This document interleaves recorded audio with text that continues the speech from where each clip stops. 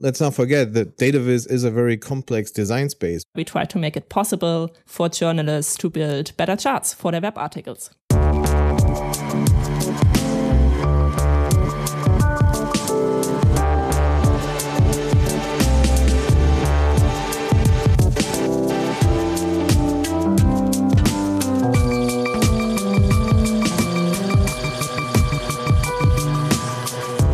Hi everyone, welcome to a new episode of Data Stories. My name is Moritz Stefana and I'm an independent designer of data visualizations.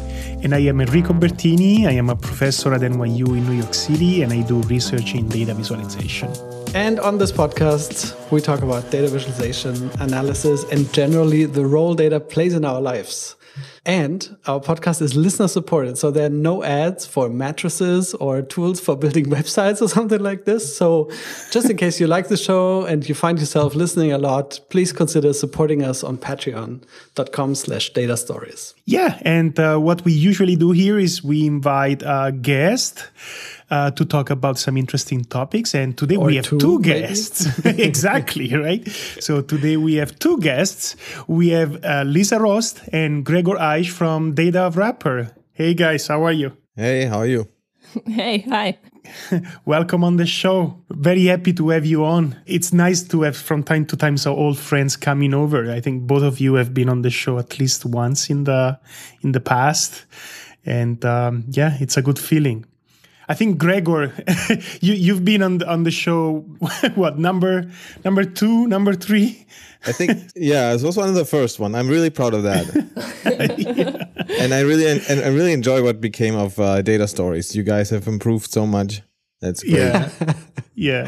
And Lisa, you've been on the show a few years back as well. So yeah, for a really short episode actually, but it's nice to be back. Yeah. So I think today we mainly want to talk about Data Wrapper and what is happening there. So both of you recently moved to this new position and company, and we have seen a lot of interesting things already coming from your side. I was personally blown away by the stuff that you're producing. And so maybe we should start by talking about Data Wrapper. What is Data Wrapper? And what you're doing there. And all the rest. So what is Data Wrapper? All right. So Data Wrapper is an online tool that lets people create charts and maps and tables without requiring any coding skills. You can embed your visualizations on your website or download them as images. And we have a free version that works for most smaller websites or blogs, and as well as a paid version for larger website and teams and newsrooms. In terms of the company, Data Wrapper is a pretty small startup, like not in the Airbnb or SoundCloud kind of startup with $100 million budgets. Like we're 6 people in a room, and we're completely self-funded with no outside investors. And last year we opened our first office space here in Berlin, and now we are very excited to do this thing properly. I should say before we had this office and like people on staff, we were just 2 to 3 people working like on Data Wrapper in their spare time. So there was Mirko Lorenz working at Deutsche Welle, me doing freelancing or working at the New York Times in the graphics department, and and now we are trying this new chapter. Yeah, it's sort of a very like slow and organic growth, basically, to first build a very like simple tool, but that found, I think, also quick adoption really, really quickly. And now you're taking this next leap and try to become like a real player, I guess, in the market of data visualization tools. Can you tell us a bit, like, how do you position yourself maybe compared to other tools that are out there? There's so many like platforms and toolkits and applications that let you create charts. What do you think sets Data Wrapper apart, or what's your specific focus maybe? Sure, I can talk about that. So Data Wrapper is a tool that's pretty niche. So it's like easy to be set apart from other tools, I guess. We just try to do one thing right, which is we try to make it possible for journalists to build better charts for their web articles. Mm-hmm. So journalists can't code most of the time, so there is no coding required when using Data Wrapper. And yeah, that sets it apart from like, I guess like half of the database tools out there, like from tools like D3.js or like Vegalite, which are also great tools. So we're also focusing more on the presentation side. So in contrast to, for example, Tableau, which focuses more on analytics, and in contrast to Raw, that density design tool, which focuses more on print designers, I think, because until now you can only export an SVG or a PNG from Raw. So when creating a Data Wrapper chart, you don't get an SVG or a PNG out of there. You get an embed code at the end. And our charts are then responsive by default. They load quickly and they're interactive and it makes sense. Yeah, and we also want to make sure that our users build good charts so that they are quickly understandable. So we are asking ourselves a lot, do people understand chart type X, like tree maps? Or do people understand heat maps? And so far, we have not included more statistical or financial chart types, like box plots or like candlesticks or 3D charts. Plotly does that, for example. Like Plotly is doing a really great job focusing more on the scientific community, I would say. Yeah.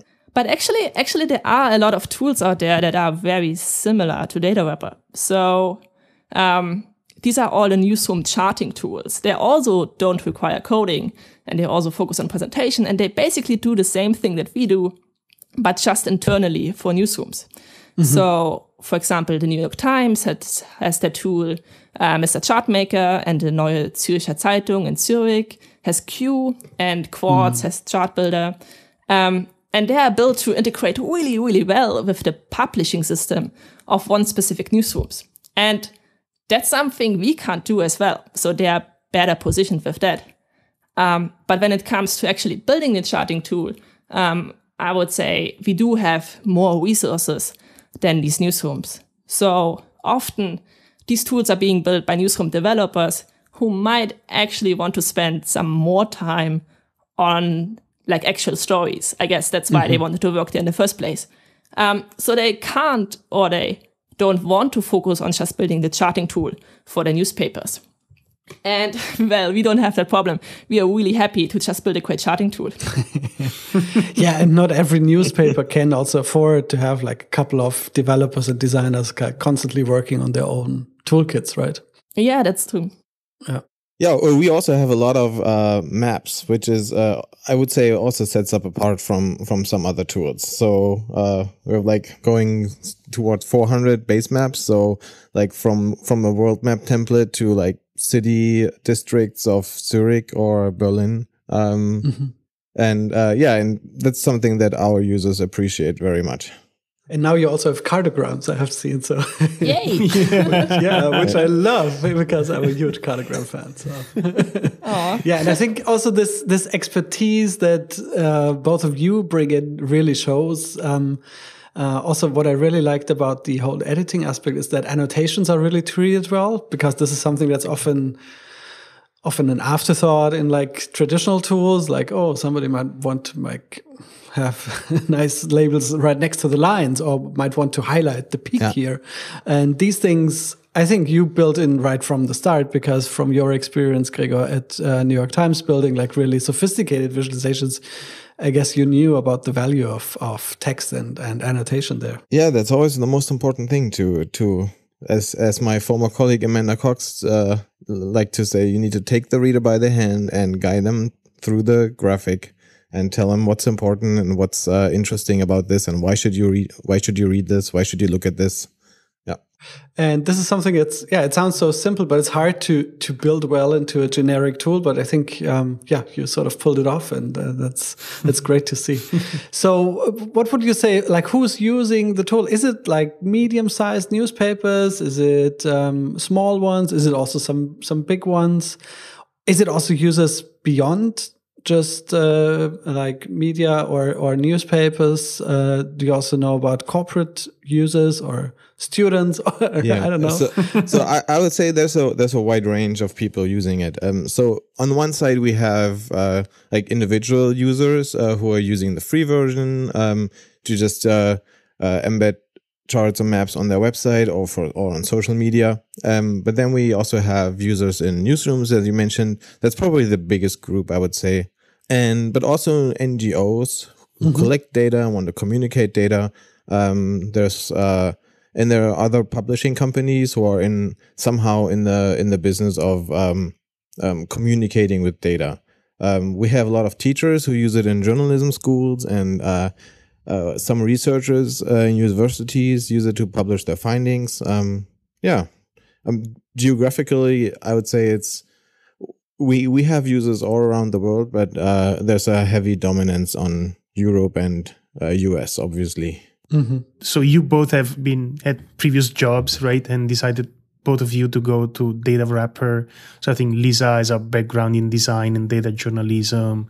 She's been blogging for quite some time with lots of interesting articles. And Gregor was at New York Times. So what led you to work for Data Wrapper? Well, I got excited about working at Data Wrapper because Gregor convinced me.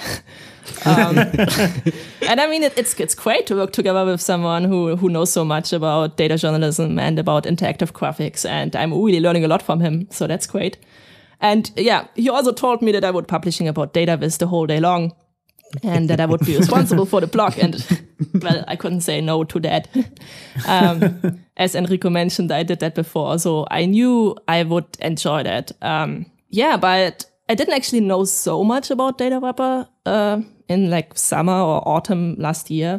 But while getting to know the company, I was actually quickly impressed by how much I felt like I'm very much on the same page with the mission of Data Wrapper. So the tool, like Data Wrapper, the people here, they want journalists to build better charts. And that's something I want to do too. Like I want journalists to have the skills to build charts themselves. Because while working in newsrooms, I saw kind of firsthand how much a good charting tool is needed there. While being on graphics or interactive teams, like we got emails saying like, here are 4 numbers. Can you build us a bar chart? And, like my coworkers were like super talented. They are like, they have like these awesome D3 skills and front-end skills and UX and storytelling and data analytics. Like, I don't want them to build simple bar charts. Like, simple bar charts are really simple. There should be a tool that makes it a matter of minutes. Sure. Yeah, and I tried a lot of tools. Like I also wrote blog articles about. You wrote an epic comparison. I remember that. Yeah, epic comparison of all the charting tools. Well, 24 of them. I mean that's pretty much all of them. But I think. And you were still not happy, right? You were still like, sort of. There's pros and cons to all of them. That's Lisa. True. Yeah. Well, Data Wrapper didn't have a scatter plot feature back then, so I couldn't actually compare it. But like when trying the scatter plot feature that Gregor built for Data Wrapper, I was like, okay, that is a good tool, that is my best bet. Yeah. I had the scatter plot feature lying around for like 80% done for a year, and then this blog post came out, and I was like, damn, we need to add the scatter plot right now. There seems to be a gap there. Yeah, it's funny. And also when you told me sometime last year you would join Data Wrapper, I was like, why is that? I was like slightly puzzled, but now I'm so happy to see that you can just continue to do the work you've done before, like write all these interesting blog posts and really think about like what's effective in terms of design and communication. And I think it's also great that you have this blog where you talk about a bit more what people do with charts or how you can use it instead of just putting out the tool. I think that's a great combination. Yeah. And this is so useful. I've been thoroughly enjoying your blog posts. Is like, I mean, it may seem trivial, but walking people hand by hand, right? Exactly explaining how certain charts work is not obvious at all. So just making it explicit out there and guide people through what are the options and what are the pros and cons of every option, and do it in a way that is not too excessively orthodox, right? So I think that's incredibly useful. Thank you. It's been a lot of fun. So Lisa, are you now writing blog posts all day, or are you also doing other things at the company? Yeah, well, blogging is really my main activity here at DataWrapper. And I mean, it takes a lot of time. Like I write these more like longer blog articles. I wrote about like what to consider when creating area charts or line charts, or I publish articles about like how to choose a color palette for choropleth maps. And yeah, that's definitely time consuming, like going from researching and reading papers and reading other blog posts and like reading chapters in books. And then I draw illustrations, and then I restructure the whole blog post. And then I realized that the blog post became way too long, and then I killed all my darlings. And that all takes so much time. Like I'm working on a blog post like at least a day, I guess, if not 2 or 3, depending on the research, until I'm happy. And yeah, I'm trying to publish one of these big blog posts every second week. But I'm also publishing a weekly chart every Thursday. It's like a way smaller version where I explain why I decided to design a chart the way I did. So I'm explaining my chart choices. Yeah. And at the same time, you can show off what DataWrapper can do, right? So it's exactly. both educational, but also like good for showing the tool. So I think that's great. It's also good for ourselves because we find all the bugs. Exactly. Yeah. When you want to explain something like why it works this way, or you want to do something really cool, and then when you hit a wall, you know you need to work on it. Yeah. That's a big point actually, that we working on DataWrapper, like the tool came out in 2012, but it was not until Lisa joined the team that we had someone in the team who was like actively using our own tool. We were like, building the tool or working on the tool in some way, but we were not users ourselves. And I had the feeling that this could be a problem at some point. We had a slight corrective with like, we would do workshops and trainings with journalists, and then we had to watch them use DataWrapper, which can be a painful experience if you were working on the tool. But yeah, it's definitely better to do this inside the company. Yeah, I'm always annoying Gregor with like all these bugs I find. And can you fix that? And this one, and this is not okay. And I'm amazed by how patient Gregor is with all these tickets I give him. Yeah, that's something, Gregor, I wanted to ask you anyways, because I know it's really hard to get like a software like running in the first place, but then also to keep it running and like to fix all the bugs, and like also not to be bogged down by all these features you have developed, and then it needs to work on every browser, and there's all these tickets coming in and so on. So how's your experience like? So in the past at New York Times and other places, you did more of these, I guess, often more one-time projects and often very ambitious ones, really cool visualizations. And now you're in this totally different mode of building a long-term tool and platform. So how's that experience for you, and how's it different from the one hit hit and runs? I think it's been very interesting to work at the New York Times and to get to work with these amazing colleagues like Amanda Cox or Kevin Quilly and others. But yeah, you mentioned we did a bunch of like weird one-offs, but there was also a lot of breaking news work involved. So there's something satisfying about working on one thing and doing this one thing right, as opposed to starting a new thing every 2 weeks. I mean, it's definitely fun, and it's also you get a lot of excitement and adrenaline on working on breaking news. But I was kind of ready after like almost 4 years to try something else. And I'm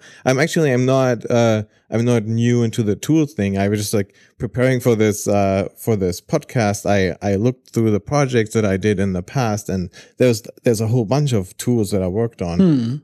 also at the New York Times, you built on an internal tool, At right? the New York Times, I was working on this. Lisa mentioned the tool, Mr. Chartmaker. And before I joined the New York Times, I was working on a mapping library.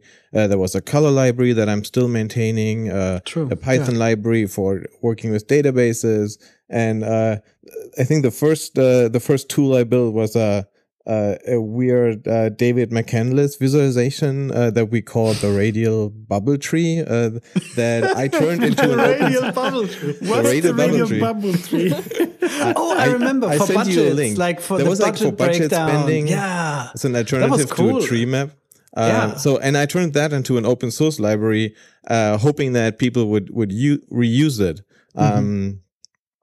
And I think that experience had led me to the belief that it's good for a tool that which does not require coding skills, because I had a lot of feedback from all these tools that I built that were like, that's really nice, I want to use it, but how does HTML even work? Or something like that. So there's like the entry point to just even reusing a library and just copy and pasting an example is very high. It's higher than I thought it would be. So that makes sense. And also D3 is ridiculously complex. I mean, it's like for normal people. I mean, just making a bar chart in D3 is something that drives people crazy in all these teaching classes and so if I enjoyed working at the Times, but I was ready to go back to Data Wrapper. Actually, I worked on Data Wrapper. We haven't talked about this, but before I joined the Times. So when I got the job offer and we moved to New York in 2014, I kind of left Data Wrapper behind, it was a hard decision to make. But obviously, I didn't want to say no to this opportunity, and but all this time I felt like I still owe Data Wrapper that I go back and fix some of these bugs that are annoying users all this time. I feel good going back to this.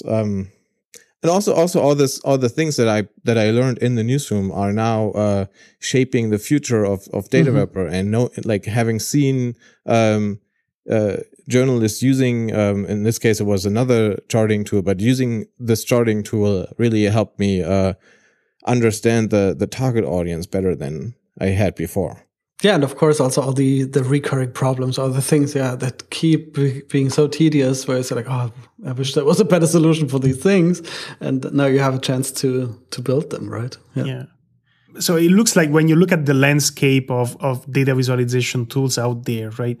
So they have different kind of flexibility. So Data Wrapper works mostly in terms of using specific charts. So you have chart templates, whereas some other tools allow much more freeform kind of design and development, and where you have tools with like D3 where you can basically, paint anything you want, right? So what are your thoughts on that?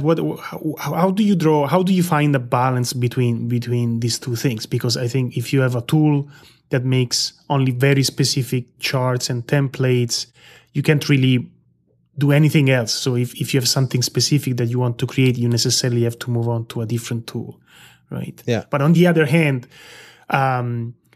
very flexible tools are very hard to use. So I think these are two very different approaches. The blank canvas tools like D3, Illustrator, or Lyra, or the predefined template tools. And I think that designers and coders they tend to prefer having like all the freedoms and just give me the tools and a free canvas and I just go from there. But I think what many people like about the template approach is that this provides some guidance. And let's not forget that DataVis is a very complex design space where there's a lot of things that you can do wrong, like you violate one of the dozens unspoken rules or the police comes again, arrests you on Twitter. And when you use data wrapper templates, we can at least try to catch a few of these issues, and we're actually thinking quite a bit about how we can do this.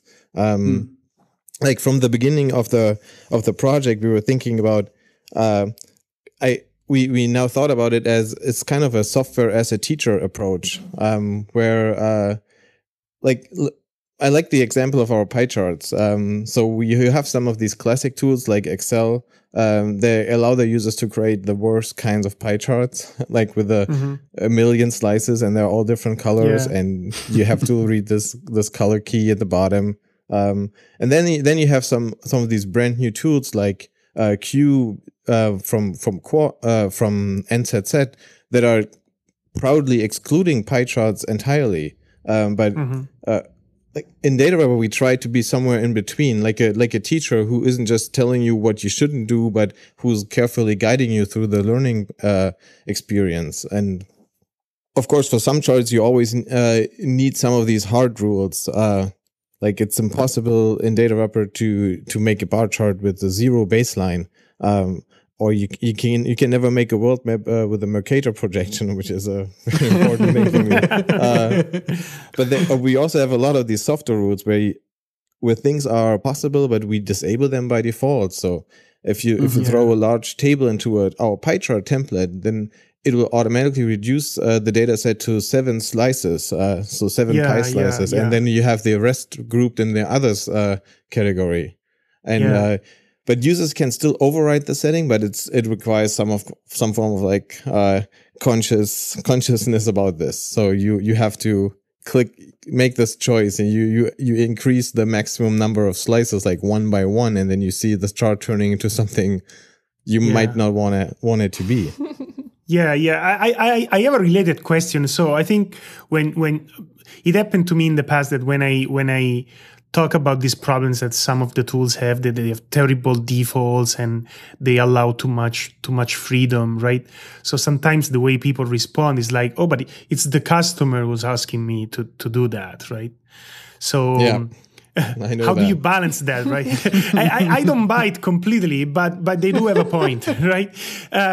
So how do you balance the need to educate with the fact that, hey, it's the customer who's asking for that, right? So, which sounds like, hey, who cares? I'm selling shitty food and people are dying, but who cares, right? So I think we try to fix that problem by being careful about our business model. So we're never promising any of our users who are paying, we never promise any features, or we try to listen to their feedback, and there's a lot of feedback, and people want features, all kinds of features, animated scatter plots, and but then we take all this in and try to find a middle ground where it's still something that is easy enough to learn as a novice user, but there's some like hidden options that you can activate when you created your 10th scatter plot. You find them maybe, but by separating the business side from our like software development, we maintain the freedom to in some cases just ignore the what clients want. If we think that it's something that we don't want to see out there in the world, then we won't activate this feature. But I think it's also important to explain why we decided to not implement a certain feature. When we get a request like more than once, I think we really have a deep conversation about why we should and why we shouldn't implement it. And I do have some blog posts planned where I explain why we don't have a certain chart type in DataWrapper. Yeah, this is fantastic. I like the idea of companies that actually advertise what they don't have. Right, I'm proud to say that we don't have this feature. It's like I think it's a good approach. Yeah, so maybe we should talk a little bit more about what are your future plans with Data Wrapper. So what's going to happen next? So one thing is that we really want to build up upon is what I just mentioned. This idea that Data Wrapper is someone who is helping you to make a chart, and so you've seen Lisa's work on the What to Consider series, where she's like going through a chart type and explaining why this is a good idea and why perhaps you should consider another chart type for this. And right now, this is a blog post that is on our blog and in our what we call the Data Wrapper Academy. But a nice idea that we want to do in the future is to implement some of these guidelines into code, so we can integrate them into the chart editor and kind of interweave this into the tool. So that's not just two separate things. But there's also new visualization tools that we want to add. There's a new mapping tool coming up, which I'm really excited about. And there's a big task is the reworking of the editor UI. So I really like the single page approach from tools like Raw, and maybe that's something we want to go to in the future. And there's a lot of code cleanup too. So some of this code is like 6 years old, and like the internet has changed entirely since then. So and we want to get rid of the iframes or provide an alternative option to directly embed the charts in the websites, because iframes they have advantages, but there's also some downsides to them. So yeah, but we should mention like all charts are embeddable. Like you can put them into any web page pretty much, and this is technically it's really hard. It's something that clients or like newspapers and so on, they love it, but it's so hard to do right. And so I can totally sympathize with that. It constantly also requires like tweaking the approach and making it even better and reacting to changes in the browser landscape and how web pages are built and so on. Yeah. But you talked about explorables and this new thing of like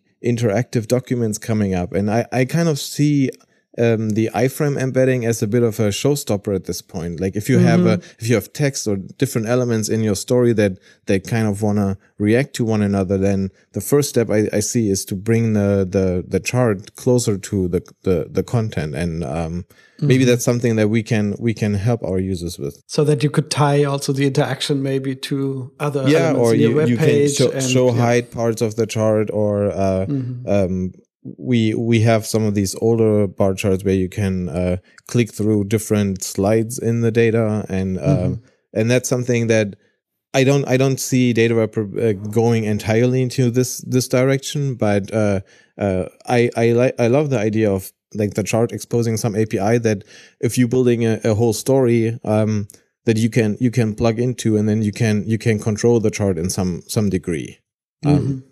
Reveal something that is not seen before, or tweak some of the data in the chart, maybe. Yeah, that's interesting, because obviously, as you know, there's been a lot of debate about storytelling and explorables and like all these, how to like move beyond a single simple chart and, put things into a narrative context and stuff like this. But I think in a way it's great that you say like, okay, let's just do the charting part really well and see what people can then do with it. Yeah.